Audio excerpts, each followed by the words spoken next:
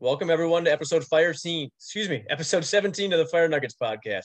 Tonight is December 9th, and we're psyched to have Nick Peppard as our guest. The goals here are simple: bring in great guests and try to mine as much gold from them as possible. Tonight it's going to be Jeff Bryant and myself, Nick Ledeen, talking to Nick. So Nick, how you doing tonight, man? Doing good, bro. Thanks for having me on the show, man. Yeah, appreciate you coming in here, man. We appreciate that. All right. So can you tell us a little bit about yourself? I know you're a captain at Holly Navarre on Fire District or on E41. Is that right? Yep. I've been Engine 41 on the district's west side. Been there the last 3 years. Like long walks on the beach. No, I'm just kidding. No, man. Yeah. Been on the fire service coming up on 17 years, brother. Been kind of hitting the training and stuff hard the last probably 8 or 9 years, especially. And what else you want from me? What you want to know, brother? So you're the vice president, local 4695, right? I am. Yep. How long you been doing that? Oh, let's see here. I've been on the board. Well, I was treasurer before this, and I've been on the board for the last probably off and on the last 3 years, I guess. I was on for a couple of years, off for a short sabbatical, and then back on elected as vice president a little over a year ago.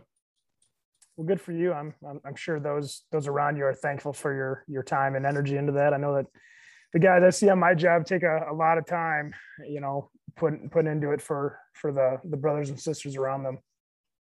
Yeah, man, it definitely is one of those.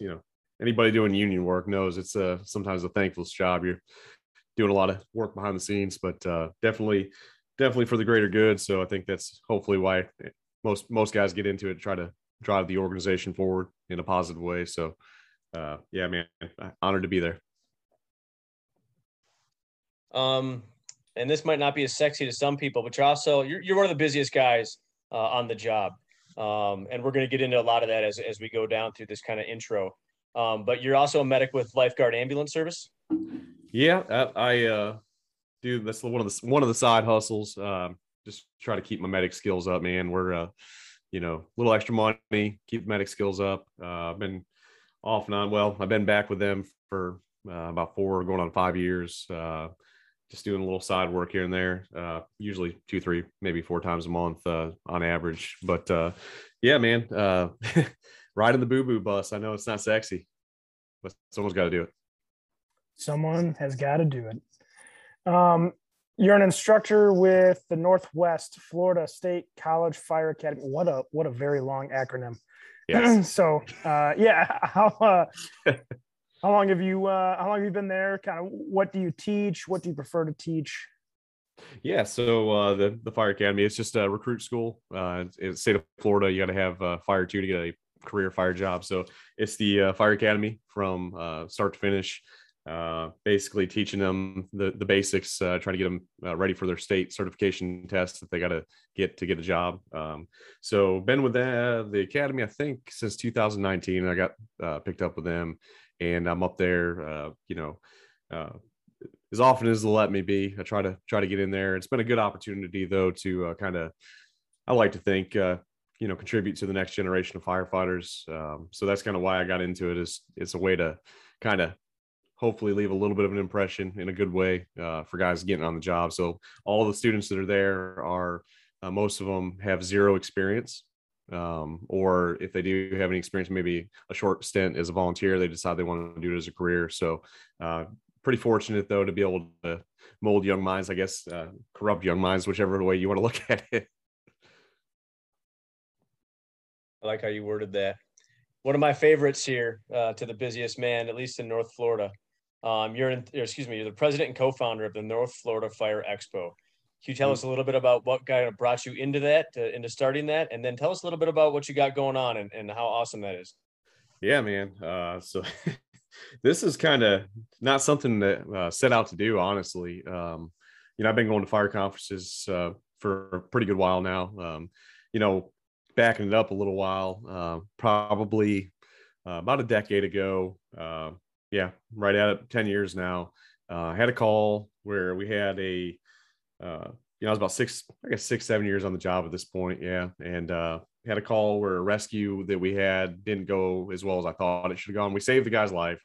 He lived, but I beat myself up because in a lot of ways I was just kind of, I felt like 6, 7 years in your job, you feel like you're good to go, right? You feel like you're comfortable. Like I got this thing down. And we had this call, and like I said, we ended up finding this guy pulling this big ass dude out of a fire, and it whooped my ass. Ran out of air before we got out of the building. Ended up, having to pull my regulator out. A whole lot of stuff that could have gone a lot worse. And I walked away. Everybody's patting me on the back saying you did a great job, and I walked away thinking, man, my training has failed me. To that point, I felt like, man, I don't know what I don't know, kind of thing. So I started out on this quest to get better at the job, and got fired back up. Went to my first fire conference. It was MAFC. I went to MAFC. It was like the first year they opened. The second year, they very young conference, but it just got me fired up, man. Getting around other like-minded guys that were passionate about training, and that kind of started, kind of sparking me to start really giving a shit about training more and getting outside my bubble. And so fast forward, started going to a bunch of conferences, as many as I could go to, trying to get better at the job, learn more about the job. Pissing a lot of people off along the way because I found out that others are not nearly as excited about the stuff that I'm bringing back as I am sometimes. And but yeah, no, I started going down that road. And so it was probably about 5 years ago that started kind of dabbling and teaching a little bit. And at first it was just like, the state level, fire officer classes, driver classes, things like that, just basic level stuff. And someone told me like, hey, there's a conference down in South Florida that's looking for instructors. You should put your name in the hat. And I never taught at anything outside of my area. It was all local up to that point. And so I put in and went down there and taught in South Florida at the Great Florida Fire School down in Fort Myers. Joey DeVito gave me a shot. First time ever getting outside my bubble. So I was nervous as hell, man. But gave me a shot, and man, I loved it. I had a blast. I mean, I felt like I learned as much as the students did. I was just having a blast training with a bunch of passionate firemen. And so that, kind of happened and learned a lot. And I walked away. I was like, okay, maybe I can, start sharing some of my passion a little bit about some of the stuff I, love to do, and kind of got some nudges from some senior guys like, hey man, get out there and share, share your love for the job, man, share your passion, share what you love to do. So started doing a little bit more, putting in for more stuff. Long story short, that following year, we had a member in our department, one of our admin ladies got breast cancer, and she was not doing well. And so we're myself and Mike Hall, my buddy up here, we're back down in Fort Myers again, teaching at the second year in a row at the Great Florida Fire School. And we're sitting there drinking beers one night, and we're like, man, we need to do something to like raise some money, man, because medical bills are expensive. Cancer's not cheap. Like, how that goes, man. And so we started kicking around ideas about golf tournaments and this, that, and the other. And finally we're sitting there. I was like, dude, what do firemen like to do? Like, they like to drink beer, break shit, and do fireman stuff. That's what we like to do. So then we're like, well, why don't we do a training event and raise money for Miss D in her cancer treatment and stuff. And like, so this would be a great idea. So when we first started talking about it, we got a napkin. We're sitting at the bar, got a napkin, and we start writing down notes and like, hey, what can we do? What are some ideas for training? And so we went down that road of like, first it was like, hey, maybe we'll do like a one-day seminar thing. And then it was like, you know what, screw this. If we're going to do this, let's just do this thing. Let's make this thing, a big deal and try to raise, as much money for her as we can. So we kind of came up with a name, North Florida Fire Expo. We're like, hey, let's just, keep it simple. And the first year, like I said, we had no idea what we were doing. Clueless, bro. Clueless, did not know what we were getting into. So I started calling around, asking people questions, trying to find out what other people are doing, taking our own experiences at fire conferences, things we liked, things we didn't like, and just try to build this conference, man. And we knew we needed a keynote. We stepped out on a limb, and I was like, I'm just going to, see what we can do. And I reached out to Anthony Avillo, and I was like, hey man, we really could use a keynote. I'm expecting him to be like, bro, either tell us a price that we just could not afford, or like, we have no money, dude, like zero money starting this, like none other than a little bit of personal cash between Mike and I. And so we started calling around for sponsors. We got, some pretty good sponsors up front, and called Avillo, and he was like, dude, I'm in. He's like, just get me there. You ain't gonna pay me. So I was like, holy shit. So we started putting this thing together, and it kind of just like, the first year we didn't know what to expect. We were like, hey, let's just do something. And we ended up raising, when all the costs were paid, everything was done, we still were able to write a check for 10 grand to give to her. And so that was That's it. awesome. Like so we thought we were done. Like, this is like not something that we were like, hey, we're going to do this long-term. Like, it was just like, we want to do something to raise money. So that's kind of what our intent going in was, like, hey, let's just do a badass event and give her some money. Well, the feedback we had the whole time during that first year, and then after that, like the months after that, we're still getting people reaching out like, hey, dude, are you guys going to do this again? Because this is awesome. Like, you really, really need to do this, blah, blah, blah. So Mike and I, probably, I don't know, you got to keep in mind, I mean, this is like COVID. We're in the heat of COVID. Like, right after our first year, like 2 weeks later, they shut the state down. Like, everything was shut down. So we were very fortunate to get it in when we did. But so then we're like, we don't know what's going to happen with COVID. Can we do this again? Is this even going to work? And so we started making some phone calls and starting to reach out to people that, hey, would you be interested in teaching, blah, blah, blah, and kind of laying it out there. And within a couple months, it was pretty obvious that, like, we had enough support. People were wanting to do it. People were tired of COVID already. Like 6 months in, people were tired of COVID. Like, they're like, we're over it. And so it was a little shaky ground. We didn't know. A lot of conferences canceled last year because of COVID. And so we had a lot of sponsors that were on the fence. Like, they didn't want to give us money up front because they're like, hey, we want to see what's going to happen. So a lot of it came in last minute, like sponsors like, okay, we're still a go. Okay, good deal.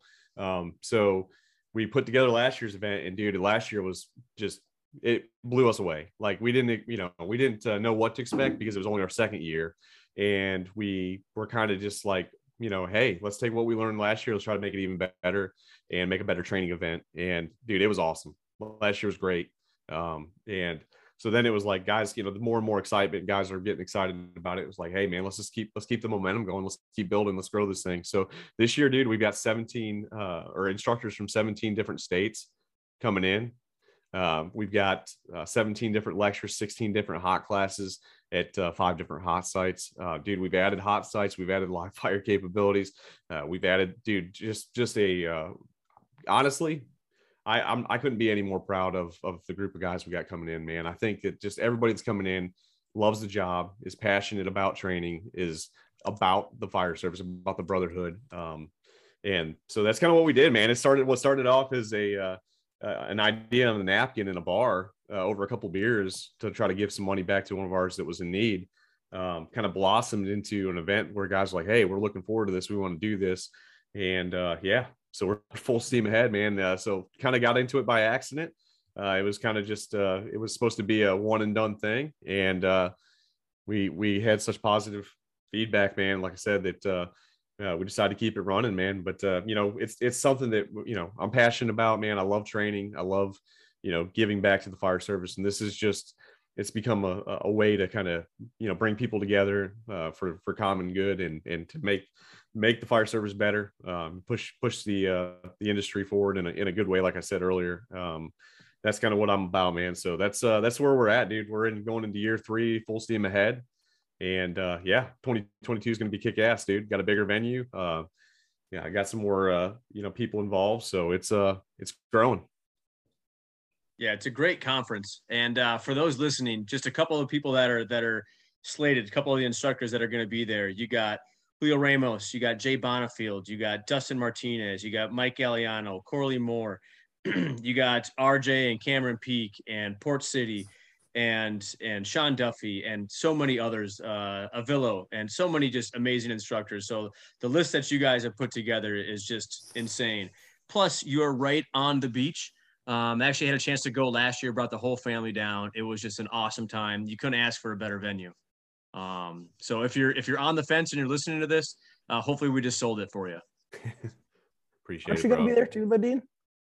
Yeah, I'm fortunate enough to go there as well. I get to hang out with my with Dustin Martinez again. So I'm just going to ride his coattails though. So you definitely sell yourself short. You definitely belong in there in that list of people you said too. I know you're too humble to say it, but Nick Ladine's a good man and he's the shit too. So he's short and balding and not very smart. So, but he likes going to Florida. All right. And I can totally sympathize with your highs and lows, of conference making. It's definitely gave me like probably some of those stressful moments I've had, Oh yeah. Like you almost kind of feel like Chris Farley, grabbing your hair, like, oh, I'm a failure, and but then you also have very high peaks, and Nick and I have talked about this before, Florida has got it going on when it comes to conferences, man. Yeah, we're fortunate, man. We really are. Yeah. Okay. So next thing, you are the El Presidente and co-founder of the North Florida Fire and EMS Training. Yeah. So kind of going back to what I was talking about instructing, I started an LLC just so I can keep my stuff, squared away and don't get sued. So I got insurance policies and stuff so I don't get, lose my house. But started, essentially doing certification classes. And that's kind of morphed into a little bit of everything, man. Certification classes, American Heart classes, VFIS, EVOC, all you name it. It's kind of morphed into, hey, I need this. Can you do this? And so like yesterday, I taught a PALS class. Today, I started a apparatus operations class. So just all over the place with it, man. But it's kind of the umbrella company that the expo falls under. I use the insurance for the company to insure the expo and all that kind of stuff. So it keeps me busy. It definitely changes the pace up a little bit. It's fun it's all local stuff pretty much. Minus some of the conference stuff I've been fortunate to do the last couple of years, but most of it's given back to the local fire service as far as teaching. And I don't get outside the region too much, like I said, unless I'm going to a fire conference. All right. You also have your own podcast. Can you tell us a little bit about the Make Do podcast that you and Sean have? Yeah, man. So anybody who knows Sean Duffy, which I'm pretty sure you guys are well acquainted with Mr. Duffy, as he was on the show not too long ago. But Sean and I, kind of ran into each other on accident, man. And down at the Great Florida Fire School, he was cutting his teeth teaching at the same time I was cutting my teeth. And we kind of struck up a conversation after training one day. And I guess you can call it bromance. but Sean and I, we just started talking, man, and we just had a lot in common. We were on the job for about the same amount of time, had a lot of the same experiences and frustrations with certain things in our careers, and just very, very eerily similar stories. And so we kind of started talking, man. And Sean is he's a good dude, man. He's definitely been a great friend. But along the way of having conversation after conversation. On the phone, our wives used to harass us. We were on the phone a couple hours at a time, sometimes, talking fireman shit. And, my wife like, oh, who you on the phone with? Sean? Oh, I'll see you in a couple hours. So we started having this conversation about stuff. Like we felt like you go to these conferences sometimes and there's a huge emphasis, and rightfully so. There's a lot of great experience from the urban setting, right? But we're the majority, like I work in a suburban fire department. We're not a big job, and so we started talking about some of the things that, guys will come back to the firehouse after going to a conference. And, sometimes they have to modify some of those tactics a little bit, or those skills, or, the order and how we do things a little bit to make it work in our setting. And so we just kind of got talking about, man, like, sometimes you just got to like deal with what you got, working off an ambulance to do fire stuff, or working short on an engine or whatever. And so we started talking about how, a lot of times there's the urban setting where you have a ton of resources, then the rest of us, they have to make do with what we have. And thus the name Make Do, Suburban Fireman Podcast, a little play on words, make do, DUE. But the idea was, we started talking about the podcast. We're like, man, we should just do a podcast, dude. We're like, shoot the shit, have a good time. Sorry, I cursed. So try to, okay, good. Radio edit, right? So, but no, we started talking about it. It's like, man, maybe it'd be kind of cool to do a show, and try to address fire service issues from kind of a suburban spin, from a setting from, the guys that maybe sometimes have to navigate the waters a little differently than our urban counterparts. And not that we're discrediting or trying to, dismiss any of that stuff because there's such great information out there from some great urban firefighters, from forcible entry to, engine ops, all that stuff. There's great stuff out there. But what we want to do is make guys that are listening to the show that are like, hey man, we're running a 2-man engine and, XYZ America, ABC town, whatever, how can we apply some of that stuff to our setting with our staffing? So that's kind of what set us on that course, man. We just had, numerous conversations where we were like, man, you know what, there's some challenges that the suburban fire service faces as they try to keep up with growth, as they try to, the rapid expansion in a lot of these neighborhoods where they're having unprecedented growth, but there's the fire department's kind of lagging, which is where a lot of the fire service is, where we're, still trying to run calls, like we did 15 years ago, and we've doubled our population and call load, And so that's kind of what got us going down the path, man, was we wanted to maybe a little different spin on some of the common fireground issues. And so we were like, hey, let's do it. So we made a podcast that we initially started off under the 5-Alarm Task Force platform with Steve Green. We did a handful of episodes with Steve. And after a few episodes, we were like, we wanted a little more leeway to do what we wanted with the show. And, to have a little bit more flexibility on scheduling and things like that. And so Sean and I branched off, and neither of us are very tech savvy. So it was the first few episodes, we took us a little bit of getting down a rhythm to figure it out. But man, we're over a year in now. I've had some awesome guests, still doing some pretty fun episodes, man. So I didn't consider myself a podcaster starting out. So I definitely have learned a little bit along the way, but feel like there's definitely some sexier Rico Suave voices on the air. Like said one, Corley Moore, who will be at the expo. Corley's dialed in with the webcast podcast stuff, man. So I watch everybody's stuff, man. I listen to all, Fire Nuggets, Firehouse Vigilance, all that stuff.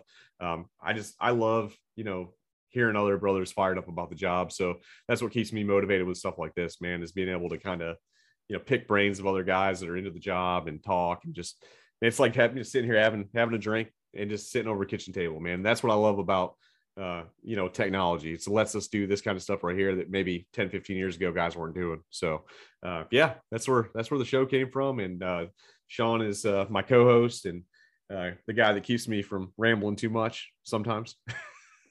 So I hope that answers. I don't know. I'm rambling now. So no, it's all good. I know Nick and I both like and appreciate your show. And I'm not a podcaster either.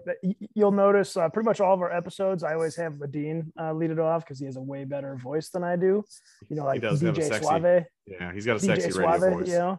I just don't say words good sometimes. Yeah, I mean, you couldn't say 17, but it's okay. I know. It's a hard word though. In my defense, it's a very difficult word. Yeah, and like the interesting thing, Nick P, is I always have to scan the questions because I'm a hillbilly, and he throws in like big words that I don't know what they mean. So then I just ask him like, what does this word mean? And then we change it in the show notes because I'm a hillbilly. So you are number 2 that we have interviewed that has completed 75 hard. What a badass. So fill us in on that journey, man. What made you do it? How you did it, and any tips? I mean, I think people can just go and look up what it is, but kind of give some tips on what helped you get through it. Because I mean, 75 days, that's a hell of a commitment, Yeah. So what got me going on the road? So in 2000 and I guess it would have been 2018, I broke my hand and that was a little bit of a setback from work for a little bit. I got back to work, and shortly thereafter I had my appendix decide to go crazy. So that put me out of work for like, I don't know, 6 weeks, 8 weeks, whatever it was. And then shortly thereafter I had a bulging disc in my neck. And long story short, I kind of used the injuries, because I was hurt and trying to recover. And I wasn't working out like I should be. I started kind of eating like shit. And I gained a bunch of weight. and just was really not happy with where I was at. You know, I mean, don't get me wrong, I wasn't like humongous, but for me, I could tell a difference. I was more sluggish, more tired all the time, just kind of, you know, and I had let the injury stuff kind of slow me down to where I knew I should be. So I just got tired of it. I was like, you know, I'm tired of making excuses. And I want to kick in the ass to get myself moving in the right direction with my physical health again, and mentally to get in a better place. Because man, I was gets discouraged, and I was pretty down, down on myself, man. Because I was like, man, I gained like 30 some pounds, dude. I was like, as big as I'd ever been, and not, like I said, not that I was huge, but for me, I've always been, not a huge dude. So I was always, 170, 180 was kind of my sweet spot for most of my early adulthood. And I was up to like 212, dude, and just fucking, I was miserable with myself. And I just like, you know what? So my brother, who's a fireman on the job with us, he gave me this book, 75 Hard by Andy Frisella. He's like, hey, dude, just read it, see what you think. So he gave me this book, and I read it. I'll be honest with you, I wasn't expecting anything. I was like, this is going to be another, one of those gimmicky, like BS, like, books that just rah, make you feel better about yourself. And so I read it, and I was like, damn, this dude's pretty, he's spitting some truth right now. And it was kind of hurtful. I'm not gonna lie. It hurt my feelings a little bit.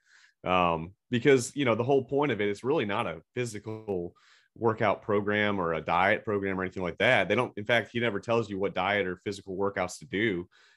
It's more of a mental toughness, a mental discipline program. So that's the misnomer about it is although you do see some physical transformation, it's more about the mental discipline and the attention to detail. And so I was like, hey man, I gotta, I'm gonna do this thing. So I talked to my wife, and she's like, I'll do it with you.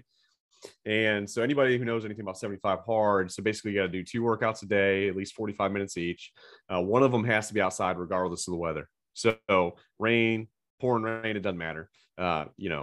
Cold, it doesn't matter. Hot as hell, like it doesn't matter. So you got to get one of them in outside. The other part is you have to pick a recognized diet. No cheat meals whatsoever. There's 0 cheat days, 0 cheat meals, and you have to do those 2 workouts every day for 75 days. No breaks, no rest days. There's the diet you have to stick to. You can't even a little bit budge. I mean, there's no cheat meals. There's no I'm having a snack or I had a weak moment.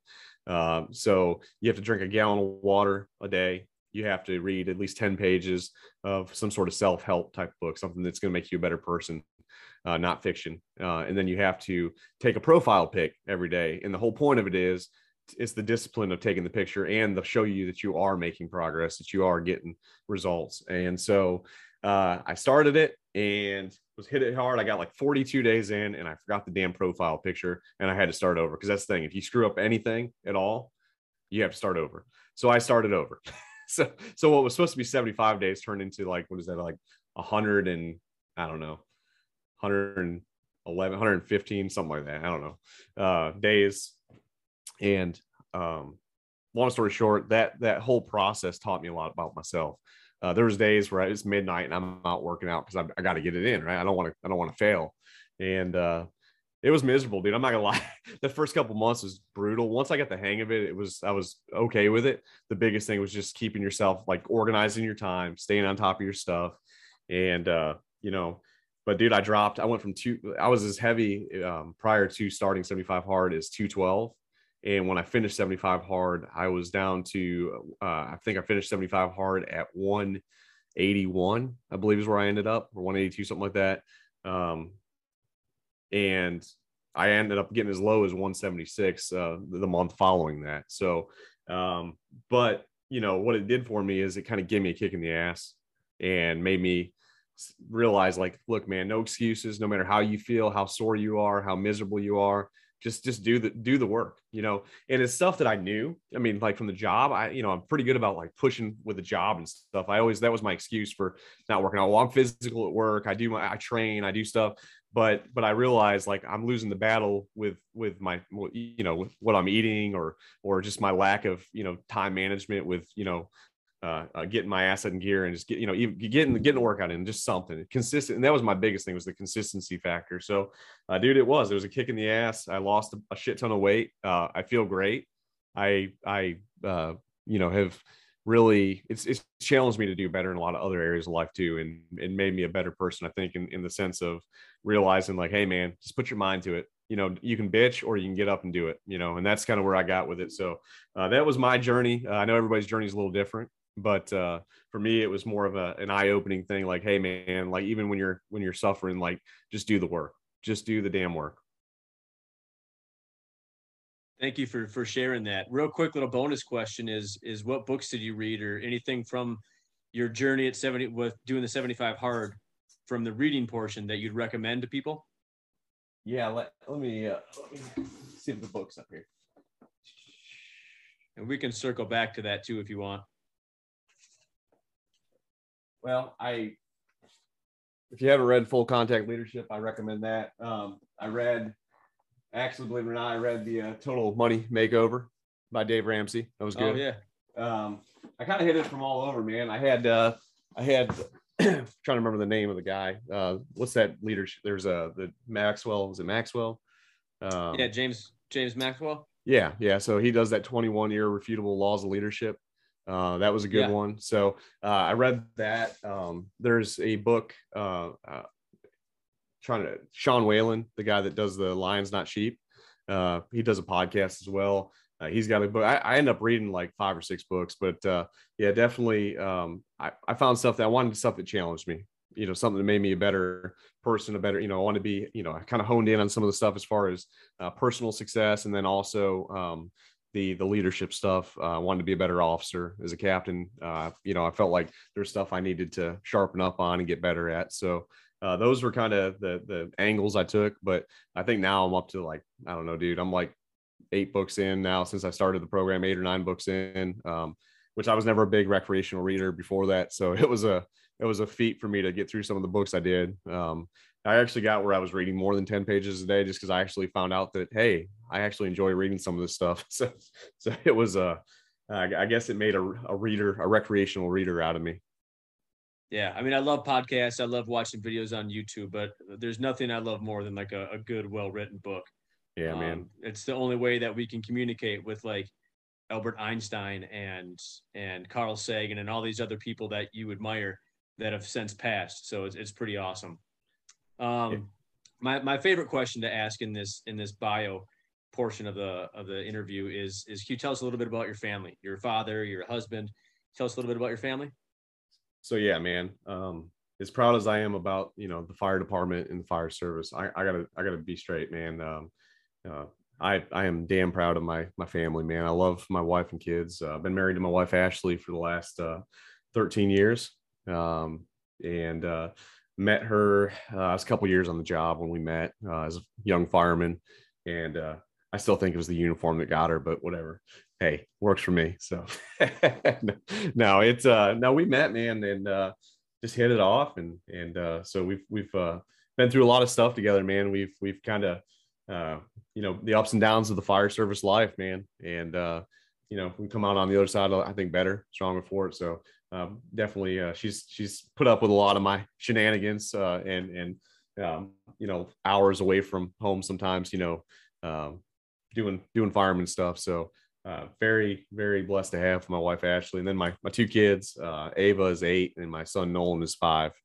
And it's polar opposites. Ava's the girly girl. Like she's all into, doing her hair and nails and music and art and crafts. And she's 100% like, if you can just imagine, a little blonde hair, blue eye, like she's like my little doll, man. And my son is a fucking hellion. It's the exact opposite. He is hell on wheels from the moment he wakes up to the moment he lays down. He is going to be a fireman. There's no doubt in my mind. It hurts my heart to say this. He's probably going to be a truck guy because he has an affinity for breaking stuff. He's really good at breaking stuff and being really, really loud. So no, they're awesome kids, man. They are just very fortunate, like I said, they're both healthy. I've been very blessed to be their dad. It's been a lot of fun to watch them grow the last couple of years. They're getting that age now where they're like little sidekicks now. So I've been trying to bring them around the firehouse, trying to, hey, most of the guys that I've worked with that, for any length of time, they're Uncle so-and-so, whatever, and that's pretty cool, man. It's cool to see, because I didn't have that, man. I'm a first generation fireman. And so being able to raise my kids around the fire service and so many of the people that they've got to meet because of the fire service has been pretty cool. So I don't know that they really know exactly what Dad does, other than they just know that I make a lot of, they just know that Dad gets on the fire truck and it goes wee woo, and they don't really, I don't think they really understand completely what I do, but hey, they think it's cool for now, so I'll take it. Yeah, I can appreciate that. I think my son wakes up at 2 in the men's room. He goes, "What am I going to tear up today?" So, all right. Well, great bio. So kind of if we're looking at North Florida or Florida in general, it seems the area that you were around sees some of the most hungry and engaged firemen around. So would you say that this is an accurate perception? And if so, any idea what's so special about the Florida or North Florida area? What do you got going on there? I think it's something that no, I was gonna say it's in the water, but no, it's not. Honestly, man, it's intentional effort.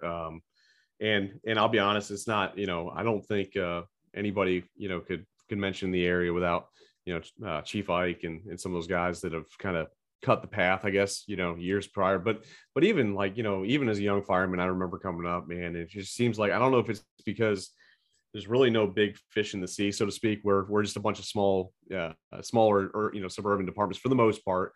Escambia County is the kind of the exception for size. Everybody else has got 5 or 6 stations or less, and so I think that's part of it. Is there's a very competitive environment because everybody's vying for the same firemen and going to the same fires and the training. So everybody runs mutual aid, automatic aid, which I think is good. And then also, like I said, I think the CFT conferences have kind of spawned some focus, if you will, on the firefighters in the area. And I think, some of those guys like Chief Ike, like I said, has been pretty influential in influencing the culture locally. But I think part of it too, man, is just the area, as far as we can get to MAFC in a few hours, Orlando Fire Conference. I mean, there's so many great training, Fort Lauderdale Fire Expo. I mean, like I said, all the CFT stuff. You can get to LIFT Conference in Louisiana. I mean, there's so many conferences that are within like striking distance of our area. And I think that's been a big play in it too, is the fact that we definitely seem to have a lot of great training opportunities afforded to us. So I think it's a combination of some key players that have blazed the path before and kind of beat that drum loudly in the past. And then a combination of guys realizing like, hey, they're hungry. They want to go, they want, all the stuff the guys talk about, they want to get this training. And then they realize like, hey, I can go to Atlanta a few hours away. Cause I remember probably, I don't know, it's been 7 or 8 years now. Some guys from Crestview and some of the Fort Walton guys were all like, hey, we're going to MAFC, man, come on. And I was like, okay. I jumped in and, and it was, like I said, I, got to go to MAFC, well, shoot, it's been a decade now, but and stuff like that really, I think is contagious, man. Guys come back and it's been a struggle. Don't get me wrong. I'm going to be very transparent here. So it didn't start out like we have these guys in the area that are just like gung ho. As you can imagine, there's resistance anytime someone's bringing new stuff in. But I think the more guys started going to this stuff and going to these extracurricular training events, the more excitement they started bringing back. And what happened is the guys that were disgruntled started kind of getting pushed to the background. You know what I'm saying? You started having these hungry firemen that were coming on the job. They have these other firemen who got beat down 4 or 5 years in the past. Like, hey man, like, come on, just ignore those guys. Come on. So they started to influence. I think that the hungry firemen, that the handful that there were, it kind of multiplied. It was like, they'll bring, it's like this, if I can influence a couple guys and you can influence a couple guys and so on and so forth, before long, we have a whole group of firemen that are hungry, that are going to training and going above and beyond to get better. And what's kind of happened over the course of time, man, is like, I think as they've been hired in different departments and kind of spread throughout the panhandle, I think it's just, we're very fortunate in that regard, but I think it's kind of like iron sharpens iron, and then then it turns into like a little bit of a competition thing for the fire chiefs because, well, so-and-so's departments, Oh, I remember when VES was first coming out, like everybody's like, what the fuck? We can't do that. That's a big city tactic. And then we started, having a few departments do it. Now everybody does, it's not even questioned in the area. Like people VES all the time, but it's amazing like how it starts small like that. It's just that group of people, kind of beating that drum. And then little by little, I guess, like I said, you corrupt more guys and they realize like, hey, there's more to the fire service than just my little piece of the pie. And you start realizing like there's a lot of guys that are in the same boat that just want to get better. So combination of some of the trailblazers, guys that pushed the envelope in the past. And then I think now it's just kind of become, as more and more guys get exposed to the training and the outside speakers and stuff, that it's become kind of the norm, I guess, is the way I look at it. I don't know, man. It's I think part of it too is there's a lot of younger career fire departments. They're not really set in their ways, if that makes sense. It's not like you have a lot of departments that are, 100 years old plus 50. Most of the departments in the Panhandle, as far as career departments go, are less than 30 years old.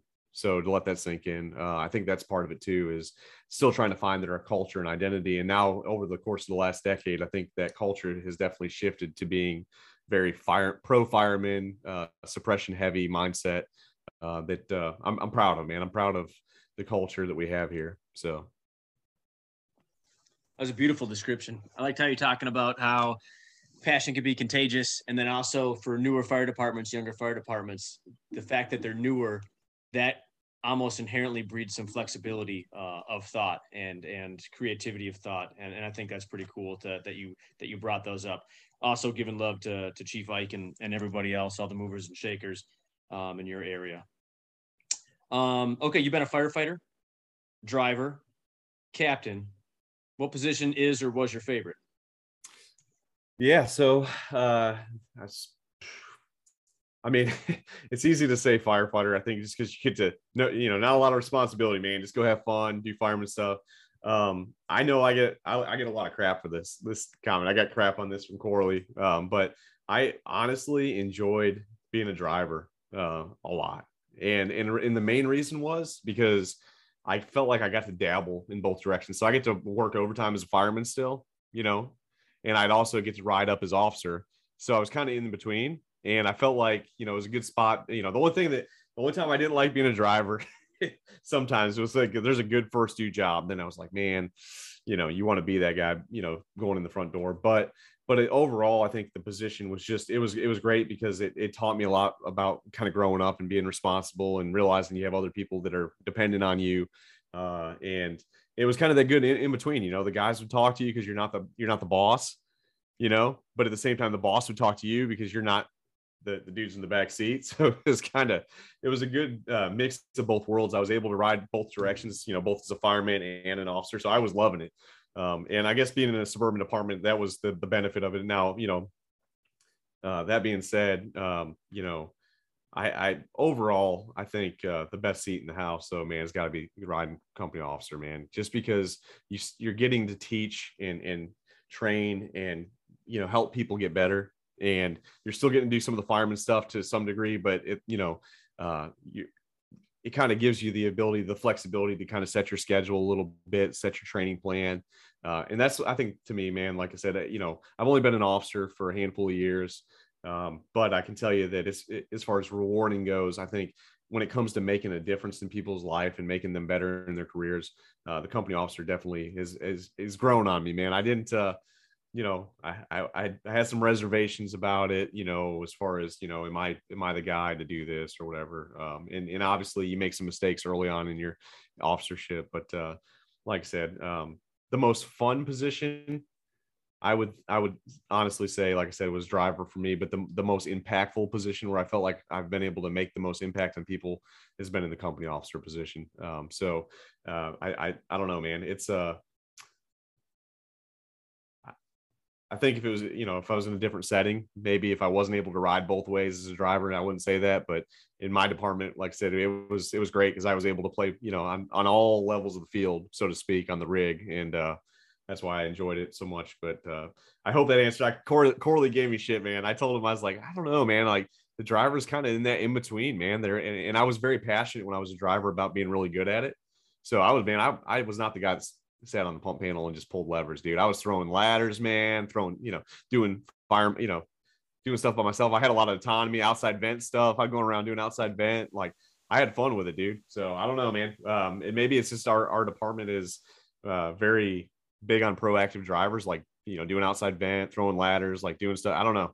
I always had a lot of leeway as a driver to do the job. And that's why I enjoyed it so much. But like I said, as far as impact goes, man, being the company officer has definitely been rewarding in its own sense, because you get to see people learn and grow and kind of have a little bit of say in your tempo for the day and what gets done. And I think it's been challenging, but it's also been very, good in the sense that it's helped me grow also, getting to see what works, what doesn't work, and kind of gleaning stuff from other officers and being able to, see the light bulb come on when you get that fireman that's like, oh, I got it, or seeing other people get fired up about the job because you're passionate about training. Like that's where it's at, dude. So I think that's it's shifted throughout my career. As a fireman, I thought that was the best position on the job. And I still agree to some point that I think riding tailboard some days, I would like to go back and do it. I love being a fireman, but more importantly, I love seeing people get better. And so being the company officer is the best position for that, in my opinion. If you really want to, change someone's course of their career, I feel like the company officer has so much influence in a young firefighter's career. And they can kind of set the course for where they are culturally, mindset, and all that stuff. So that's my answer, though. Like I said, the most fun I ever had was as a driver, and the most rewarding has been as a company officer. That was excellent to hear. This actually kind of leads us into our next question. So you have a class titled Tactics from the Left Seat, not right seat, left seat. Correct. Can you give us an elevator pitch for this class? What prompted you to make it? And because in some departments, the driver is only responsible for getting water, to the nozzle, or for setting the stick. In your mind, what is the engineer possible for? Yeah. So, for us, coming from a department that originally was running two guys on a rig, man, the driver was having to be extremely proactive. It wasn't just set it and forget it. And so early in my career, by default, I was in a suburban setting with limited staffing, and was kind of pushed into step up driver role early. Within my first year, they're like, hey, you need to learn how to drive this truck. And so I remember, like, are you kidding me? I just got a fire academy, dude. Like, I'm still trying to learn how to be a fireman. Now you want me to learn how to operate this truck? And the biggest thing I had driven to that point was a Mercury Tracer. So I was a little intimidated, man. I was young. I was 18 years old, and they're telling me I got to learn how to drive this big bitch. And I was like, shit.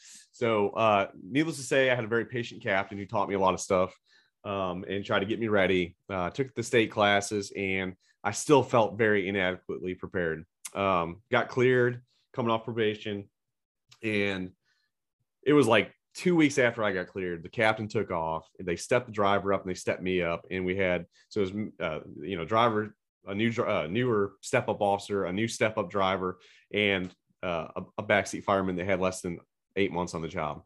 And of course, this is my first time ever driving, right? And we catch a fire. First due, went to 4 alarms. Ridiculous, dude. I was like, are you kidding me? Bro, I was stressing out like you wouldn't believe, trying to pump this fire. And I was overwhelmed, to be honest with you. And I walked away, man, and I was like, I don't feel like I was ready for that. So I was like, man, I need to get better.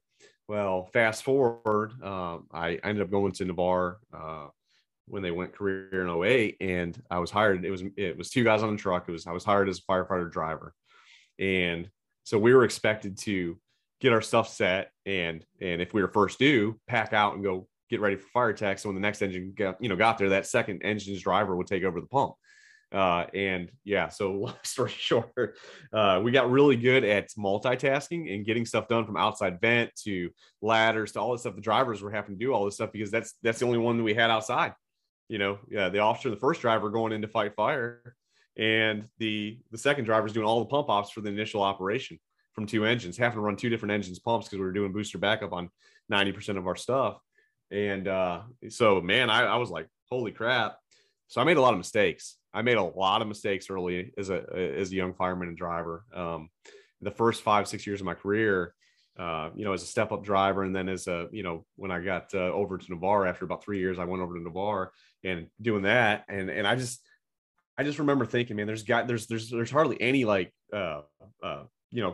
advanced driver stuff that was out there at the time. It was just the 2 state class, the hydraulics and the apparatus classes. And I felt that was woefully inadequate to actually prepare people for the street to make them good drivers. And so I started like trying to learn from guys that I respected, the senior drivers that I was around, asking questions and kind of trying to get an idea of, what the hell do I need to do to get better? And so I started watching what these guys do. I started asking questions and I started looking for more advanced training, and there wasn't really much out there, man. I was like, dude, what the hell? So School of Hard Knocks and asking questions and studying what I could and trying to learn, kind of lit a passion in me. I was like, man, I want to get good at this. I don't want to be mediocre. I don't want to be the guy that guys are failing on the fire ground because I can't get them water, or I can't get them, what they need and make things happen. And so we kind of developed early on, before we got the staffing we got now we got 4 guys on an engine. But, early on, man, we learned a lot of stuff because we had to do stuff. We had to be proactive. And that's kind of carried over to our culture now, where guys are expected to be proactive drivers, meaning throwing ladders, getting tools to the door, a lot of times establishing their own water supply, if it's within striking distance, being able to, kind of be that outside pseudo safety officer on initial operations before the chief gets there, and outside vent and softening the building, and you name it. Very, very busy drivers. They're all over the place, man. The first couple drivers on scene, even though we don't need to have the driver pack out and go do all that stuff, typically those first couple drivers are working together to get all that stuff done. And so being in a culture that emphasizes good drivers, and trying to pass on some of the stuff that we learned along the way. Another captain and I came up a few years back. We were had some turnover, and we had a lot of new drivers that were just really struggling. And so we were like, we got to do something about this. We got staffing now. Like, we need to fix this problem. And so we put together an engineer development program in our fire department.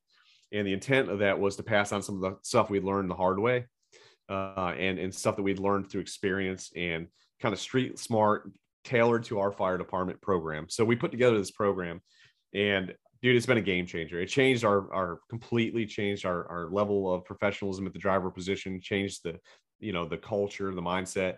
And it's been used for the last several years in our fire department to kind of develop our drivers. And it's a long course, man. That's not an easy accomplishment. It's really, we've stepped up the game, so to speak. Very extensive program. But with that, this is kind of what got me going with the left seat tips and tactics class. It was the first class I ever taught at a fire conference down at the Great Florida Fire School. And what when I was putting in for it, I was like, I want to teach something that I know, right, that I'm very familiar and comfortable with. I was trying to stay in my lane, right? At the time I put the class together, I was still a driver engineer. And I wanted to do something that was all the stuff that I wish someone would have taught me early on. It was all the stuff that I'd learned either the hard way or through other people's mistakes, or, through getting out and actually putting hands on stuff. And so I started compiling it. What started out as just basically a kind of a shotgun approach. Like, I'm going to give you all the little tips and tricks and all the little things that I started making a list of all the stuff that I wish someone would have told me. And through that came more and more and more over the years. And then, as we've, now as an officer, as I've developed other drivers, I've been taking notes too, like stuff that I've learned through other guys, right? As I'm watching them and training them. And what it's morphed into is the program that I have is really just that, man. It is geared towards, street level, all the stuff that I wish someone would have sat down and made me aware of early on as a driver. And it's not out of an IFSTA book. It's, no knock on any of that. It is this street level stuff that works, stuff that's time tested, stuff that actually I feel like matters. And that's kind of where it came from, man. I was very passionate about it as a driver, and I was frustrated early in my career by some calls that I felt like I wasn't prepared for.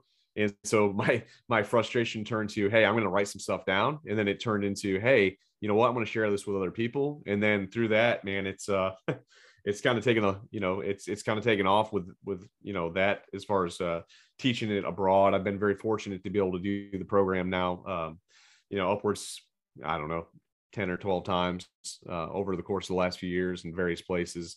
I've done it locally a few times, try to teach guys, but man, it really is just, it's something I'm passionate about because I believe in proactive drivers. I believe in guys that aren't just there to pull levers and drive the truck from point A to point B. I want guys that are thinking, that can get stuff done on the fire ground or whatever call we're running, right? I don't want guys that are just getting me there. I want them to be proactive, be a part of the team, and be the glue that kind of holds the operation together, man. And that's what it's about, dude. It's really comes down to looking at stuff from the driver's perspective. When I'm pulling up to a scene, we always focus on what the company officer has to do, what the fireman got to do, but that driver facilitates all that, right?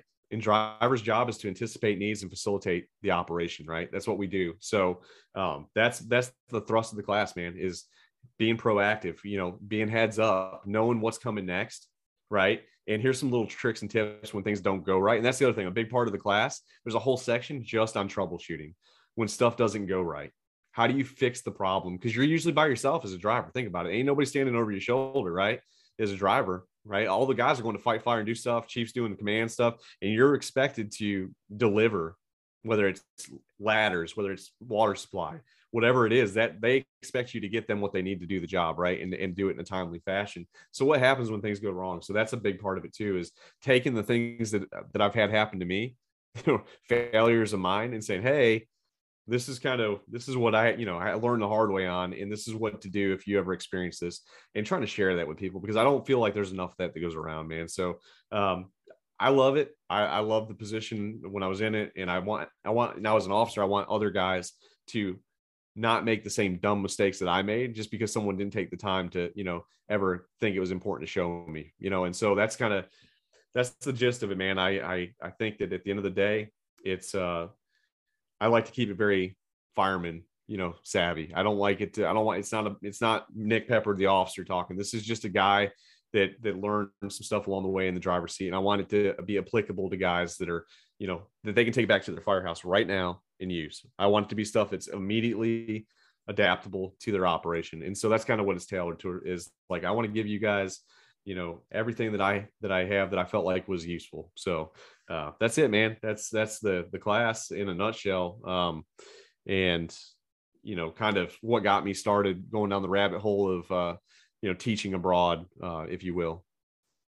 Well, I'm sold. I think your passion is palpable, even when people listen to you on this topic. And I think this is a topic that is sorely needed across much of the fire service. I think too often when people think about what to teach a driver and what they expect from a driver is, you get me to the scene safe and you get water to the nozzle. And that's about it.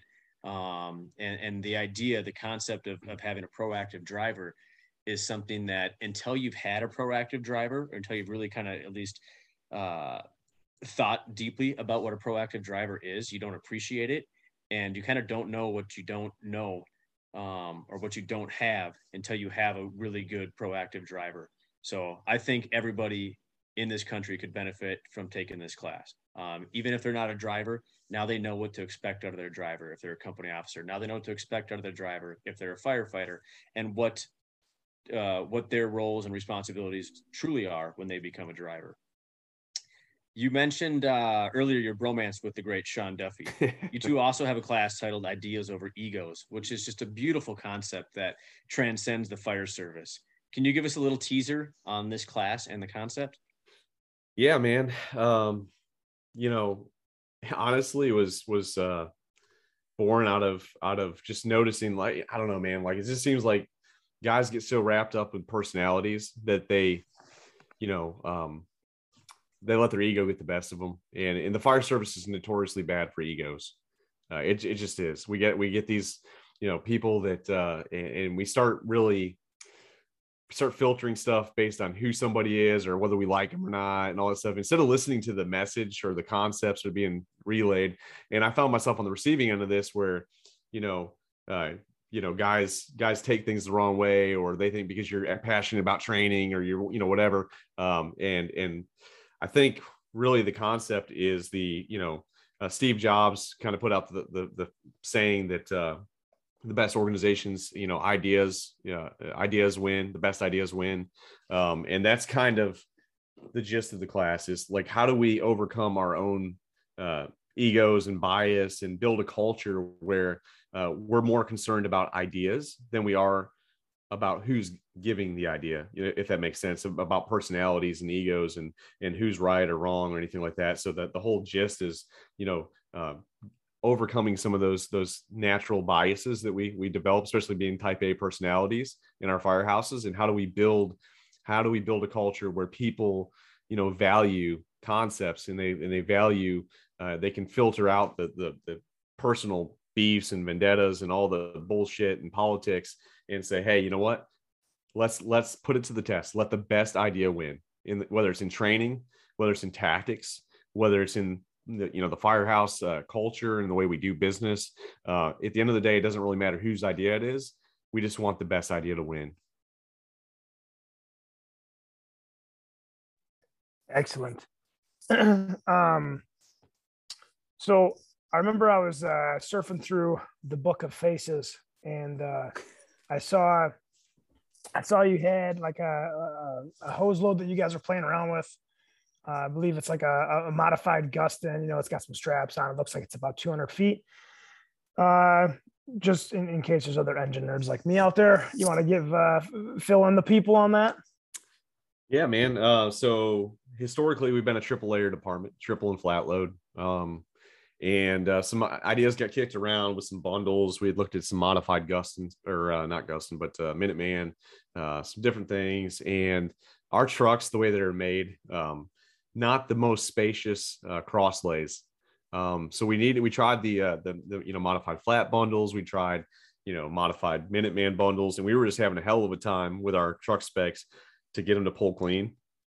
And so after like 3 or 4 hours one day training, trying everything we could to make this modified Minuteman work, and in our apparatus with the straps and the bundles and everything. And we were just like, man, we got to do something different. Like, this ain't working. And we tried every which way. So it was kind of by accident. One of the firemen was like, hey, we have these Gustin packs on our truck. What if we just don't put the last fold in and leave it basically as a Gustin pack without the last fold, where it's basically it's 6 feet long, the width of our crosslay tray. And so we just flat load the first 100 feet and then have basically a modified Gustin pack bundled for the last 100 feet. And I was like, So we're like, let's give it a whirl, see what happens. The first couple of times it was like a little shaky, but it was like, So we're like, this has promise. It's got some, the concept is good. We already know how to build a Gustin pack. So making a modified Gustin, just not putting the last fold over in it, made sense. We're like, hey, we can do this. So what happened over the next couple months was I've never seen so much enthusiastic training from across all 3 shifts at the fire department, because everybody was kind of trying different stuff, man, because nobody really knew how it was going to go. So we tried putting loops in on the flat load. We tried different ways of loading it, long and short. So we have something to pull on, nozzle up, nozzle down. Dude, it was ad nauseum, dude. When I say that we pulled like 15,000 feet of hose in a couple months, I'm not even kidding. Our crew personally pulled like 15,000 feet of hose over the course of a couple of months, just trying to dial this new load in. And so we got it to the point where we're splitting hairs. We figured out a way to load it that was the most advantageous, where we had basically some pull loops. We end up loading it nozzle down. And we started it with a nozzle up. We ended up with a nozzle down, because then you don't have to flip the bundle over when you get to where you're going if you're back stretching. So the idea was you just set it on the ground, pop the straps, grab the 2 pull loops, and flip them back, and you're there. It's super, super quick. And so the real test for us was like, hey, because we're getting a lot more apartment complexes, townhouses, things like that. We needed something that was a little, give us some versatility in those settings, with stairs, things like that the triple was kind of weak in. So we wanted something bundled. We wanted something to get it up off, the ground, get it on our shoulder. And so we started playing with it. And so then we had to put it to the test. So we started going out to, different calls, false alarm stuff, started pulling it on different settings. We started purposely putting obstacles in the way and creating scenarios, recreating scenarios that we had. And the guys kind of dialed it in, man. They got it where front stretch, back stretch, it didn't matter. We could, it's very versatile, very compact, sits on your shoulder good. And so long story short, man, we got it dialed in. We were kind of back forth on nozzle up, nozzle down when the way we loaded it. So what we have, what we ended up with was a 100-foot flat load with once you get to the 50-foot mark in that flat load, we put a loop on each side, right? And then we'd have that all flat loaded up. We'd hook it to the modified Gustin, and you can pull from either direction. Didn't matter. You put it on your shoulder, but basically the concept was you put the bundle on your shoulder, and with the nozzle facing forward, whichever side you came off, didn't matter. Just put it on your shoulder with the nozzle facing forward. Take 2 steps, you turn around, you grab the loop on the flat load, and you clear the bed in 50 feet. You clear the entire 200-foot bed, and what you're left with is a 100-foot bundle on your shoulder, which, depending on where you're going, how far you got to go, you can either front stretch if you got, if your flat load runs out, you can front stretch to the door, or you have hose to eat up, you could drop the bundle at the front door, pop the straps, and back stretch. What we found is it was more compact than the modified Minuteman or the modified flat loads. Very compact. You didn't have to walk it all the way back. You could kind of take a step back and then flip the hose loops back, and it would naturally just pay out in a nice, beautiful S shape, M shape rather, at the door. The other thing that was nice about it is more often than not, we were able to get both the 50 and the 100-foot coupling close to the door, which was really advantageous for us when we had bigger houses, which kind of, like I said, man, it took a life of its own. The guys really seemed to like it. But it's a very versatile load, and it was kind of discovered out of frustration with not being able to get the modified Minuteman to fit the way we wanted it to. And I won't take credit for creating it, because it was a fireman that came up with the idea that was, had been pulling a hose for 3 hours. And he's like, "Hey, this ain't working. Can we try something different?" And I was like, "Hey, go for it, bro." And those guys really did the work. I was just very fortunate to have some guys that were relentless and not willing to take mediocre for a solution. They wanted to come up with a solution that worked. So very good load. Like I said, man, I personally that if I had a preference on hose load, that would be having a bundle load. That's the one I seem to really like what we came up with. Thought it was worked as good as any bundle I've ever pulled, and I've pulled a bunch of them. I just feel like it's very versatile, like I said, and it's easy to load. It's easy to load. The concept's there. It's not a hard teaching curve, because most people that have ever seen a Gustin pack can put it together in about 2 minutes. So low profile, easy to pull, comes out of the tray clean, and is very extremely user-friendly to deploy. Was kind of the selling points for us. That was a very good job explaining that. I think anyone who's listening could picture exactly what you're talking about there. And I think that was nice, because we gave all the engine nerds something nice for them. And now I'm going to go back to the truck side. But you wrote an article recently that was published in, I think, the September issue of Fire Engineering. It was titled "The Long and Short of It: Maximizing Primary Search on the Suburban Fireground." It's about searching as the first in attack line. Can you describe your train of thought with this article?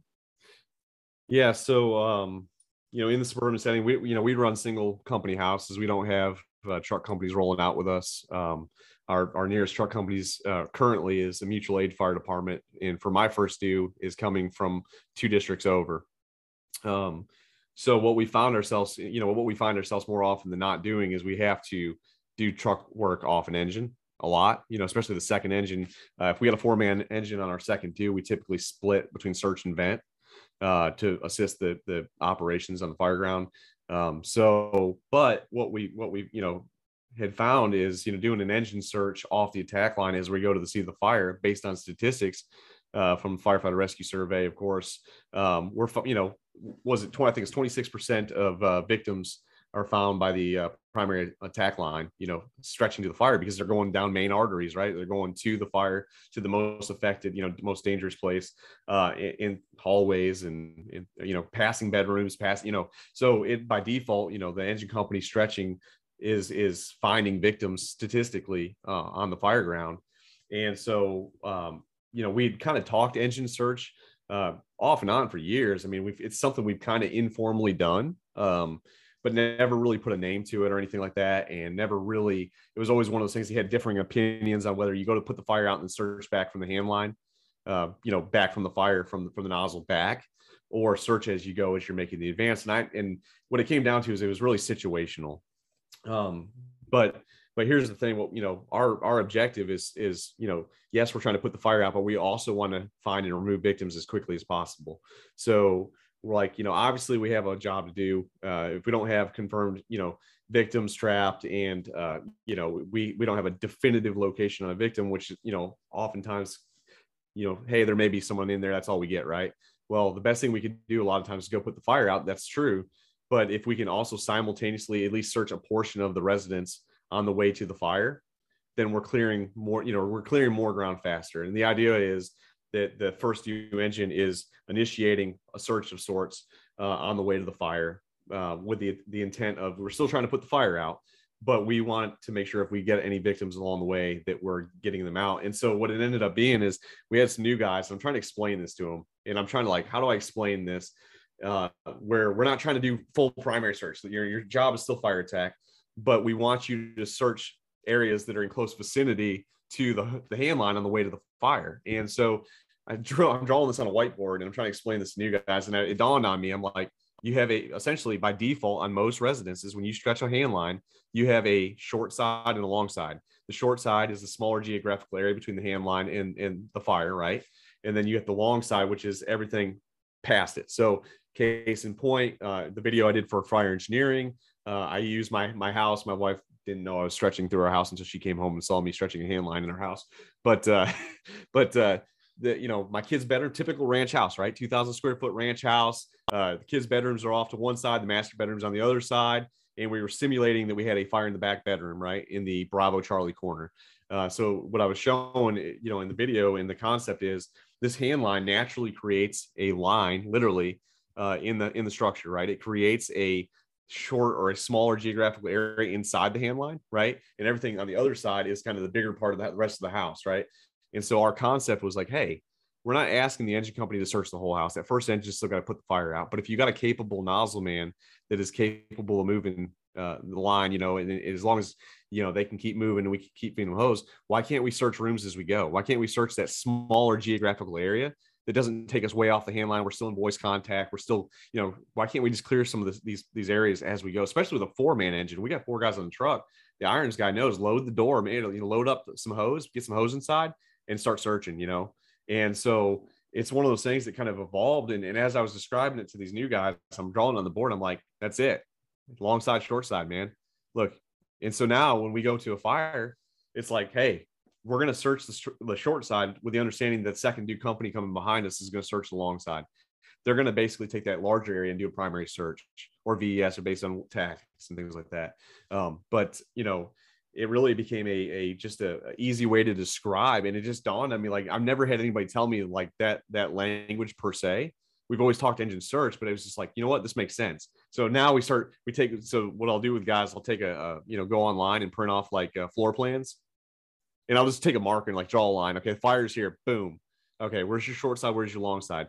This is the area we're going to search as we go to the fire, and explain it to them like that. And you can do it with damn near every residential layout, man. It works even in some of your commercial layouts. And the idea is, we're not worried about the 70% on the long side. We're worried about the stuff immediately around the hand line and on the short side of the line, the smaller geographical areas that we can search. And that's kind of what it came down to, man, is like, hey, if we can clear a couple bedrooms, a bathroom, maybe something like, a kid's room or something like that on the way, why not clear the room, start the search process sooner? And so our game plan is, it really depends on, like I said, the fire conditions and based on, manpower. But what it comes down to is, if we can effectively still move the hand line forward and put the fire out, if I got a good nozzle man and I see he's got a knock on the fire, I ain't worried a bit. He's got it. You know what I'm saying? I got enough line up behind him. Cool. I'm going to branch off. I'm searching, man. And we're going to clear this stuff as fast as we can, and let that second due company officer coming in know, hey man, we got the short side. And they know immediately, don't even screw with it. That first due company's already searched this, and they can focus now on other parts of the house that have not been searched. But it just allowed us to kind of speed up the search process. We always talk about life safety being our priority, right? And sometimes that means putting the fire out, and sometimes that means, searching, and sometimes it means doing both. And that's the thought process is in the suburban setting where we don't have extra manpower right on top of us sometimes, is how can we at least start the process of trying to find life, before we have that second company. And so there's been numerous fires now where, we've, conducted and cleared the whole short side before the second company ever makes entry. So it does work. it is effective. And like I said, as long as you train your crew and they understand, the nozzle man understands his role is keeping that nozzle moving and putting water on the fire. That's the big thing, is you got to have assignment discipline. That guys got to know that there's a point where we may have to, let's snuff this fire out. If you have a large victim, and if we only got 3 on the truck that day, it may be one of those things where let's put this fire out real quick and then finish pulling this victim the rest of the way out if it's a large victim. Or, hey, if it's a small victim, I'm going to follow the line. I'm going to pull this victim back out real quick, hand him off to my driver. Okay. And basically go, right back on the line. So, people say, oh, that's not safe. You're leaving your nozzleman by himself. But again, it comes down to your trust in your nozzleman that he's able to flow and move water. People throw rocks and say, you should wait till you knock the fire down to do it. To some degree, there's some truth to that. If you have a fire that's well involved, that you really need to get a good knock on to make it tenable, where you can buy some time, we'll do that. Sometimes we'll search back from the nozzle. Like I said, it's not you always have to do it only this way. But the concept's still there. We're still searching the short side, regardless of whether we search on the way to the fire or on the way, hit the fire and then work our way back. It really is situational based on experience of the nozzleman and then, just conditions in the building. There's 2 things that I really liked about this article. The first one was just the simplicity of the verbiage that you use, the long side, short side. Once somebody hears that and it's described to them what that means, it's pretty darn intuitive. And it's a great way to communicate, like, hey, fire's knocked down, we got the short side search. Everybody knows what you're saying in a matter of words, and now they know what they're responsible for. So I thought that was just beautiful. I mean, it's so simplistic and beautiful there. And the other part that I liked is that you got, as you already just alluded to, you got out ahead of kind of the obvious criticisms that anybody might have for this, which is you have to put the fire out first, right? When you were saying, well, conditions are going to dictate that. So you got out ahead of that. And I think you did a good job of explaining your rationale for your decision-making process there. Like, what are your trigger points for going and putting the fire out first? You have a bigger fire, you have maybe a newer nozzle firefighter, or on the inverse of that, you have conditions that aren't as severe, and then you have a really experienced nozzle firefighter. Maybe it's just like doing a split search, right? You can get a little bit more loose right now because you're more comfortable and conditions are allowing you to. So I thought you did a really good job with that article, man. Yeah, I mean, I appreciate it, brother. Like I said, I just, it was an easy way for me to kind of explain it to new guys. And I just felt like, it was one of those things that, it's not a new tactic, because there's plenty of departments that have been doing engine searches for a long time. But it was just a way to explain it in a way that kind of geographically divides the house up, makes it simple for a new guy coming in, like, hey, this is what we're talking about. And that was kind of the gist of it. And even the example I used in the article, we made a fire where, I have an experienced nozzleman. I put the tick in front of his face. He gets a quick look at what he's got, starts hitting. And as soon as he opens the nozzle, and I know that, okay, within seconds, I know he's got this, right?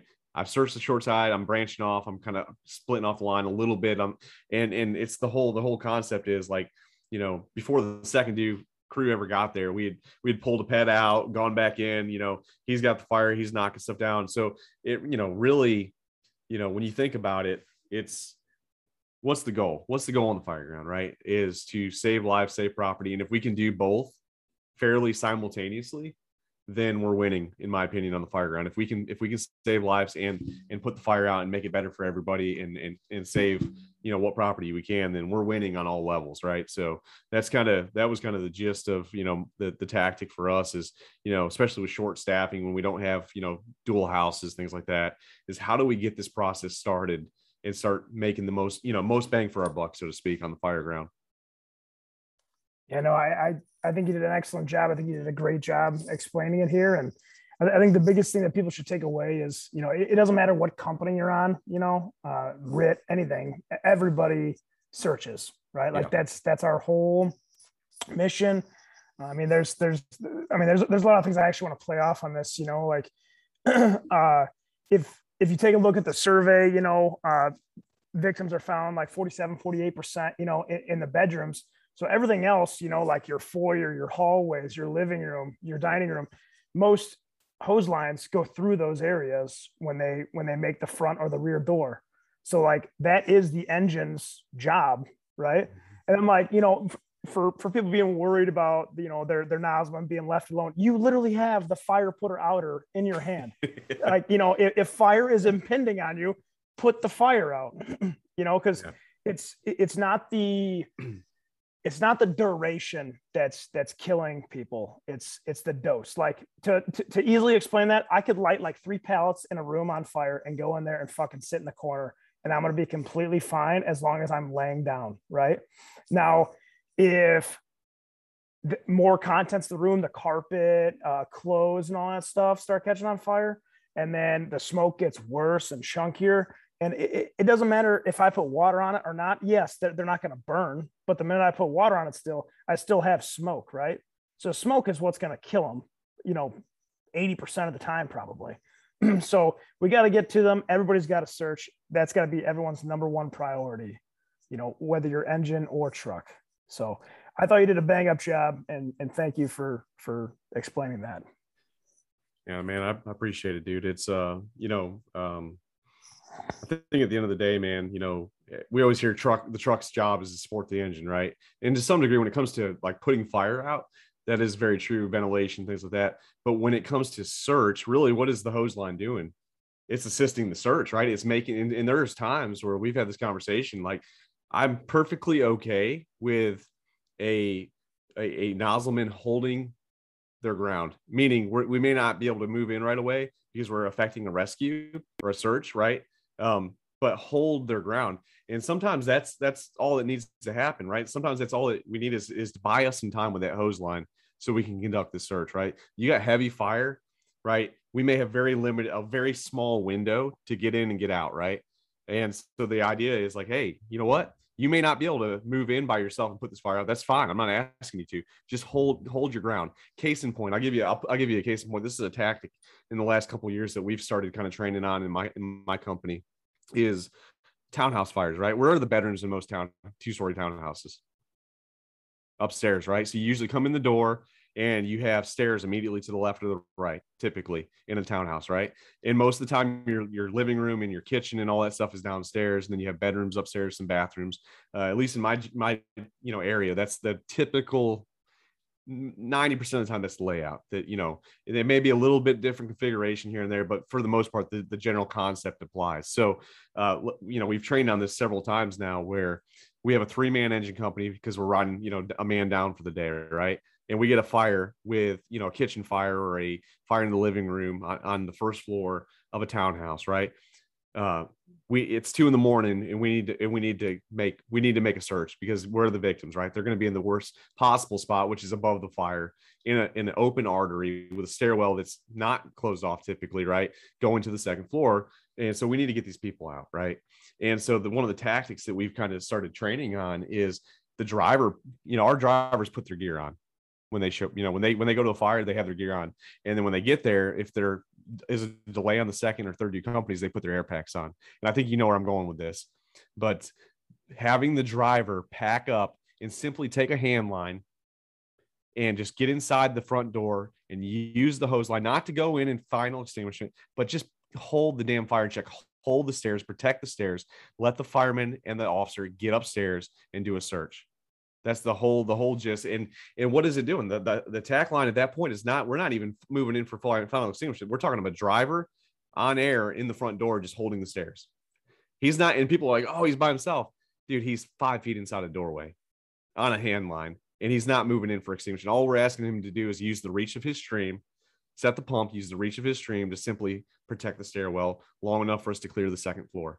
And people are like, oh, you can't do that. You can't do that. That's crazy. But is it really crazy? I mean, is it really to take a hand line and use it to protect your stairwell long enough to conduct a search? Listen, if the search is negative, we come back down, the nozzleman and the officer grab the hand line and go finish the fire off. But what we're finding in most of our townhouses with that, with a 7/8 smoothbore on the end of that hand line, we can use the stream and literally touch the other side of the townhouse. From the front door, you could usually direct a stream and hit all the way to the double sliding doors on the other side of the living room. So that a lot of times that driver, simply by holding the stairwell, even if he doesn't move in final extinguishing, can knock out the bulk of the fire simply from flowing a line in the door.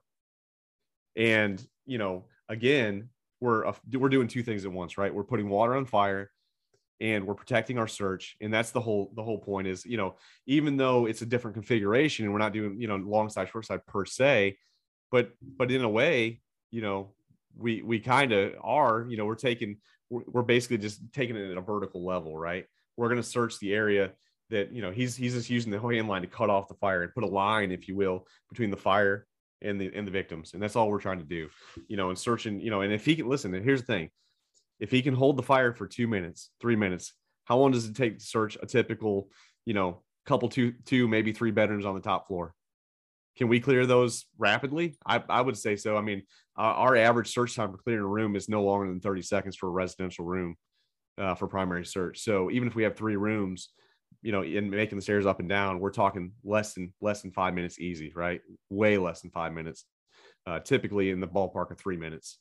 So, you know, for us, I mean, that's, you know, maybe it's not orthodox, but it gives us the ability to protect the search. And that's what we, you know, we look at the attack line as a tool to support the search, whether that's, you know, putting the fire out, you know, a guy holding or holding the fire, confining the fire, so that we can just affect the search and rescue operation, you know. And that's what it comes down to is, you know, we want to get in and get out as fast as we can. And you know, and if we can simultaneously put that line in operation, because that's my thing is this, you know, if I can get a second searcher on the second floor with me, right? If I can take the driver and put him in the doorway on a hand line for a couple minutes till a second due company arrives, and I can take a firefighter with me. Number one, there's a team of 2 up there and we're clearing more ground faster.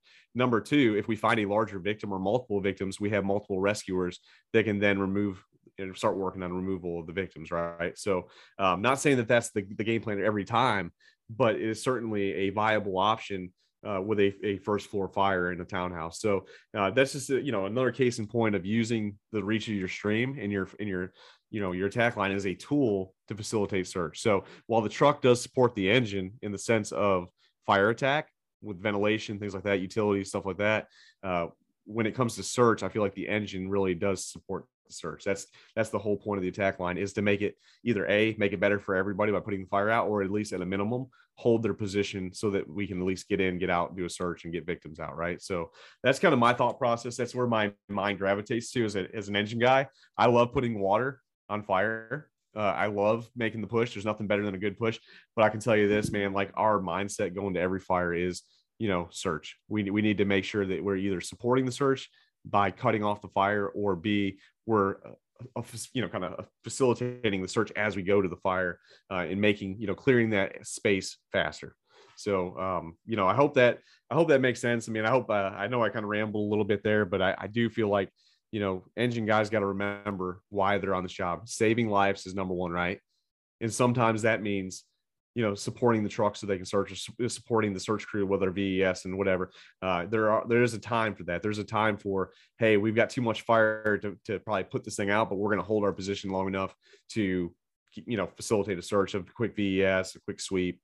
And that's something that gets lost in translation sometimes. Guys get in the mindset, I've noticed, where I'm on an engine, I just go put fire out. But really, it's all, like you said earlier, Jeff, it's all of our jobs to be searching. And that is our number one priority, is saving life. So if that means using that tool in our hand to confine a fire and just hold it in check long enough to do a search, so be it. If that means, hey, we move in and put the shit out, then even better, right? But ultimately, what is the goal? What is the goal? First and foremost is saving lives first, then property.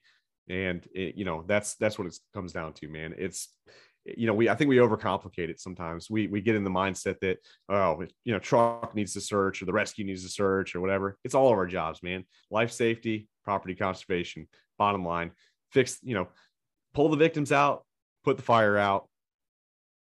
You know, and everything gets better, right? If we get people out of the building and we put the fire out, problem solved, right? All the other stuff is peripheral to search and fire attack.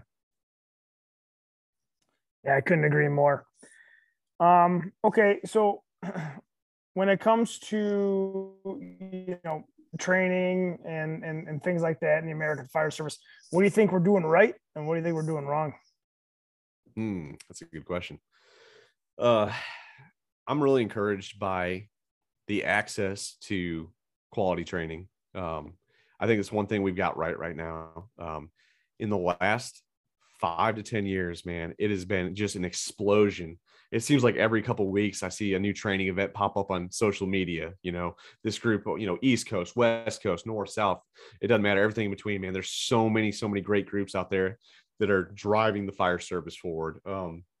And when I came on the job almost 17 years ago, there was FDIC and there's Firehouse Expo and there was Fire Rescue East in Florida. And that was it. Like, that's the only conferences that I knew about or anybody even talked about or ever went to. And most guys couldn't afford it because it was too much money, blah, blah, blah, too far. So what I'm really encouraged by is the amount of training groups that have popped up in recent years to kind of beat that drum, man, and make it more affordable and accessible for guys to get, like high quality reps, training, instruction, brotherhood, without having to spend an arm and a leg or drive excessive distances. So that's something I think as a fire service that we're doing really, really well is you got a bunch of passionate guys who are, thanks to technology and thanks to networking and resources, able to kind of pool together to develop high quality training programs, conferences. You got a great selection of podcasts out there now. You've got tremendous resources online, different websites. Dude, you name it. If you want good training and you want good instruction, it's out there. You just got to go look for it a little bit, and even then, if you don't have to look far, typically you can find something within a day's drive of where you live in most places nowadays, it seems like. So I think that's one thing we're doing really well. As far as what we're not doing so well, what I think is spawned from some of this stuff, unfortunately, it's the yin and the yang, right? As I think that in some ways, and I've seen this and it's not everywhere, but I think, there's almost, how do I say this? There's become almost this groupie mentality in the fire service based on like which group you run with. And I think in a way that when you're going back to ideas over egos and stuff like that concept, I think that as a fire service, we could do a better job of policing ourselves, our own egos, and not in remembering why we're doing what we're doing, and not being so worried about, whose group this guy's running with or that guy or whatever. Don't get me wrong. I mean, we all have our buddies and our guys that we are close to. But what I'm saying is the people that like, oh, I only go to, this guy's teachings because he's the shit. And these other guys, and I bring that up because there's, this guy does search, but this guy's doing search too. Well, he sucks because he's not with this guy. So screw that guy, or this guy, what does that guy know? He's not part of this group. So he can't know anything about engine work because he's not, the God's gift to the fire service, blessed by certain training groups or organizations. And I see that as a problem. I see that as something as a fire service that in some ways we allow egos to blind us from the overall big picture. And I'm just being completely transparent, man. I've seen both sides of it. I think there's a benefit to being loyal to the guys that you run with, but at the same time, we also got to make sure that if we're trying to push the fire service forward, if somebody else has a good idea, even if it's not in our group, so to speak, that we don't just automatically assume a negative position because they're not part of the group that I run with. If I don't know if that makes sense, man. It's I just see it as a weakness. I think it's something that is, if we're not careful, can actually do more harm than good because people get more caught up in who's who rather than what's what. That was a good answer. I like the second part of that a lot. So you kind of just talked about the evolution of fire service training over the past couple of decades. If you had a crystal ball and could see into the future, what would fire service training and learning look like in 10 or 20 years? I'd like to believe that there's a bit of a cultural revolution right now in the fire service to get back to our roots as firefighters in the craftsman side of the job. I would hope in 10 years that somehow we can take the, kind of be the warrior scholar kind of group. I'd like to see our profession get to the place where we can, be one with the research that's being put out by, various groups that are doing the research from, UL, NIST, Firefighter Rescue Survey, using all that data to drive good decisions. but at the same time sticking to our, getting back to our roots, if you will, of being blue collar craft, a craftsman type of mindset when we're operating. So it's kind of, people, I hear this all the time, man. People will be, certifications, degrees don't mean shit. It's all experience driven. And then there's other groups that are like, it's all about, how many certifications and degrees and stuff. And I'll be honest with you, man, I think the answer is somewhere in the middle. And I know that may not be a popular opinion, but I believe that we have to understand concepts, theories, and research and data, and understand how to process that information if we truly want to get, progress our craft to a place of, what I consider the next level of training, the next level of fire service delivery. And, let's be honest, man, like we don't just fight fires anymore. Like we do a lot of other stuff, but we've got to keep, in my opinion, to keep a very strong grip on who we are. What is our core identity, right? Who are we at our core? We do a lot of extra stuff, yes, and we are public servants. We are here to serve the public in any way we possibly can to fix their problem, right? That's what we do. We fix problems. Whether it's a fire, whether it's a vehicle accident, a medical call, rescue call, whatever we're doing, the overall objective is to save lives and protect property in most fire department mission statements. However, we cannot lose sight of the fact, while we do, I think there needs to be a certain level of professionalism and a certain amount of education and certifications to prove that you have some levels of competency.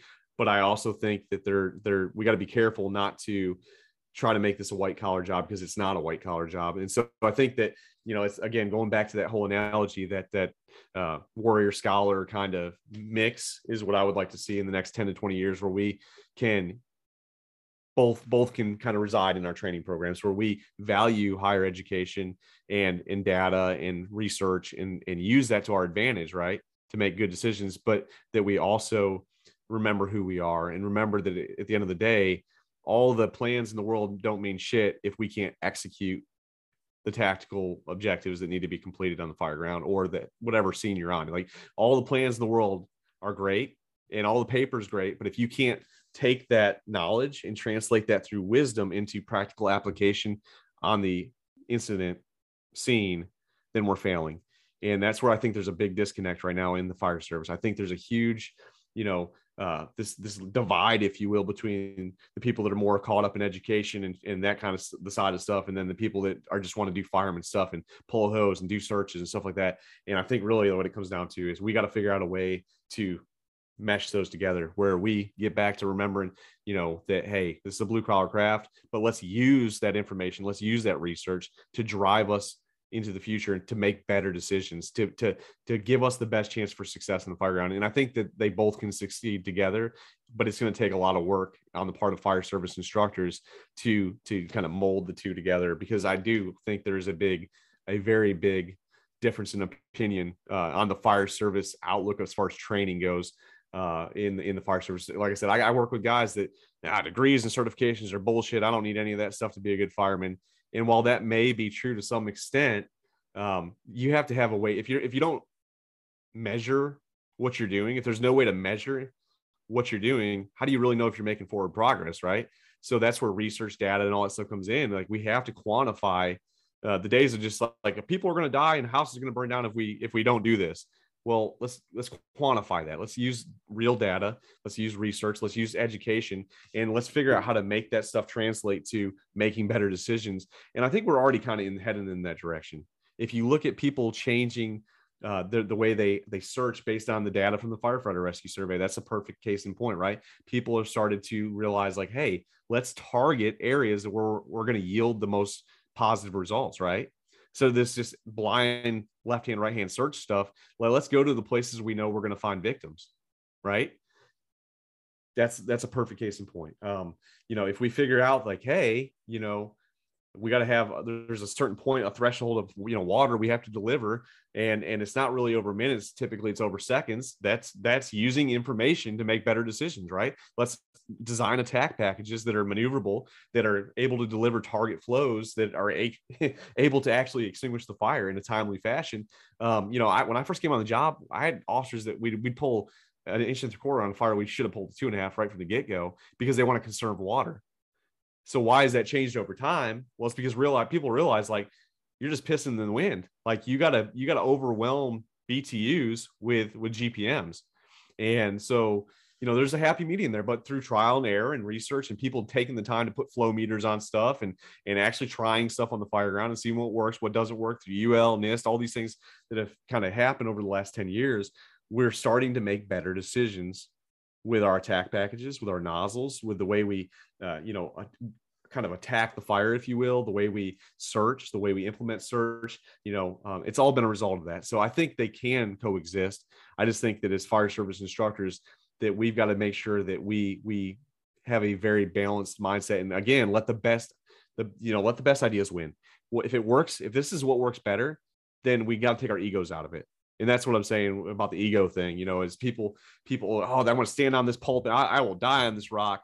Even though someone could, I've had guys tell me this, I've done it 20 years like this and, blah, blah, blah. And then there's data that proves that what they're doing is maybe not the most effective thing in the world, but they're going to die on that rock because they're too proud to say, you know what, maybe I need to rethink my approach to this. Right. Or maybe I need to have a more full understanding of this concept. And so, that's what I think is one of the biggest challenges to the fire service as far as training goes. I think in 10, 20 years, with guys that are beating the drums that we're seeing now, there is a push to get back to the basics of firemanship. But what I love about it is a lot of the new groups out there are making data-driven decisions, right? Making decisions based on what actually is working, right? And I think that's a beautiful thing. If we can get to a place in the fire service where we mesh the, gentleman and the scholar kind of mindset,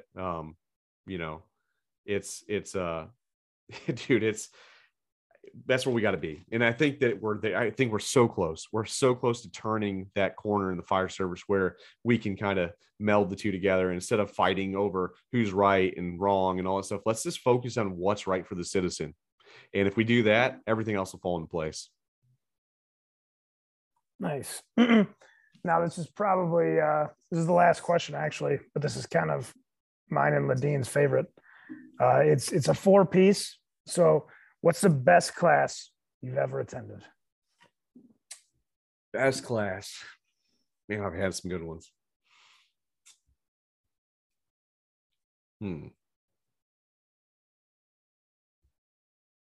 Hands-on or lecture, does it matter? Either. Okay.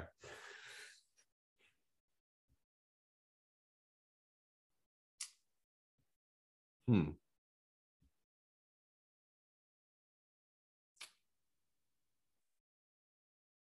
that's a tough one.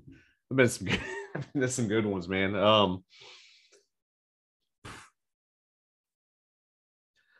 I would have to say, and this pains me to say this because I'm an engine guy, but I took a Super Nut Search Academy at MAFC several years ago.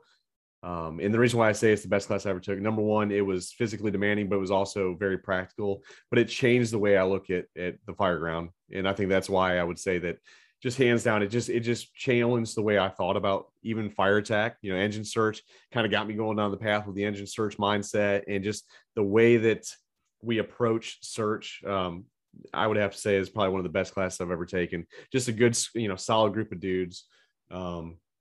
That was a good one. And probably if I had to throw another one out there,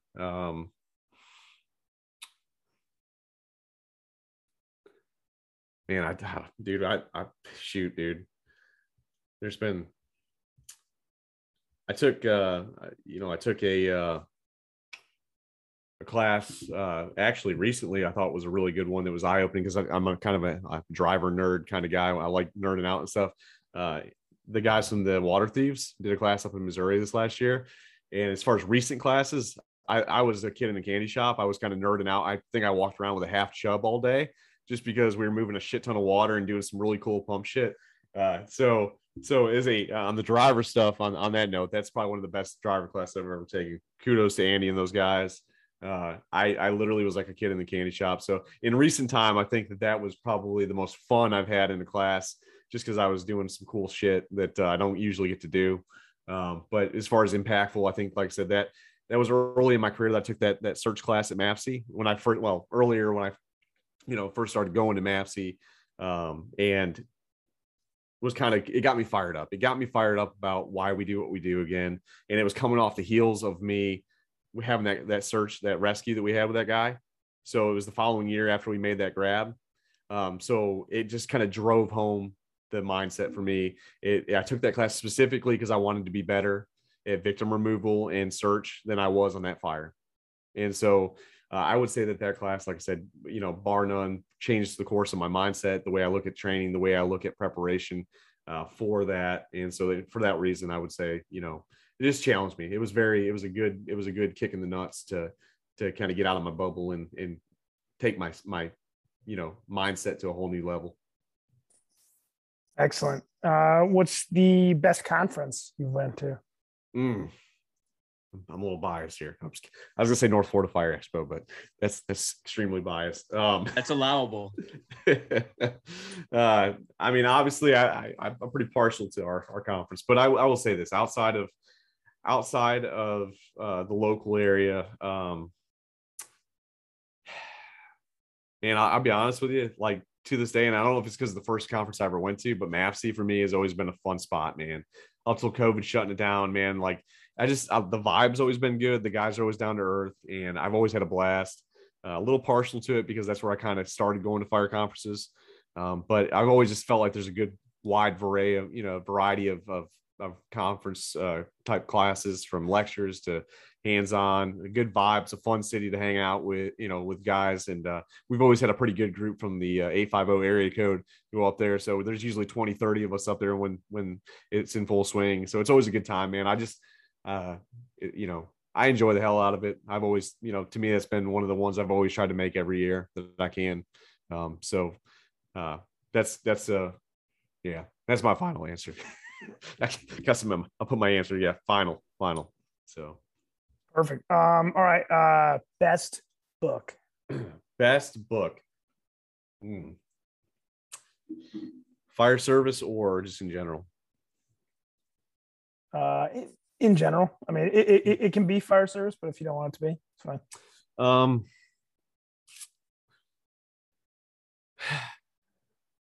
When it comes to fire service books,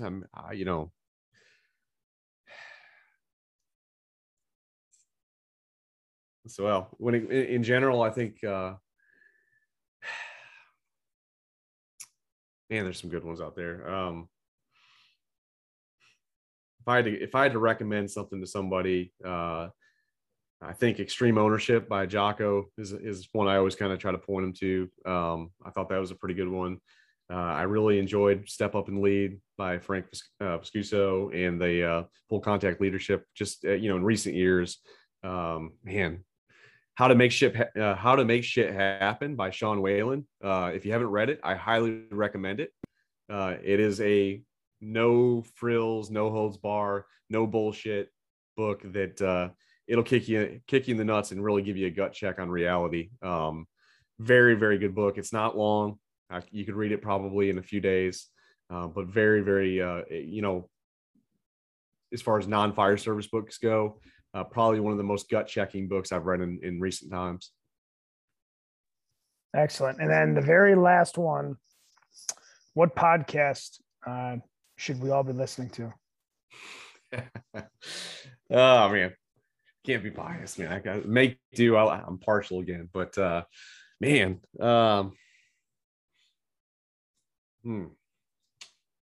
what podcast? Like I said, I like to make 2 Suburban Fireman podcasts. I like there's quite a few good ones out there. Let me see. Obviously, I listen to a lot, dude. I listen to Fire Nuggets. I listen to the Grabs podcast with Grant Schwalbe. I've always enjoyed that. I listen to Fit to Fight Fire, John Spera, quite a bit. Let me see here. Real, not real. Real AF by Andy Frizzle has become a new favorite. He's the one that wrote the 75 Hard book. It's a fun one, man. He's no bullshit kind of guy. I listen to Jocko. Shit, man. Man, if you're not listening to these guys, all these groups are doing good stuff. All these guys are putting good material out there. Fire service, I highly recommend. Listen. Find guys like I tell everybody, man. I listen to a bunch of different ones because I find so much good information out there, whether it's, fire nuggets, whether it's grabs, whether it's fit to fight fire. To be honest with you, man, like I recommend circle through them, man, get through, listen to some of these podcasts because there's great information being shared. Obviously Weekly Scrap has become one of my recent favorites. The last year, man, I've really been digging on some Weekly Scraps. Corley's got a good flow to his stuff. So yeah, I mean, they're all good. If you haven't listened to Weekly Scrap, I would check it out.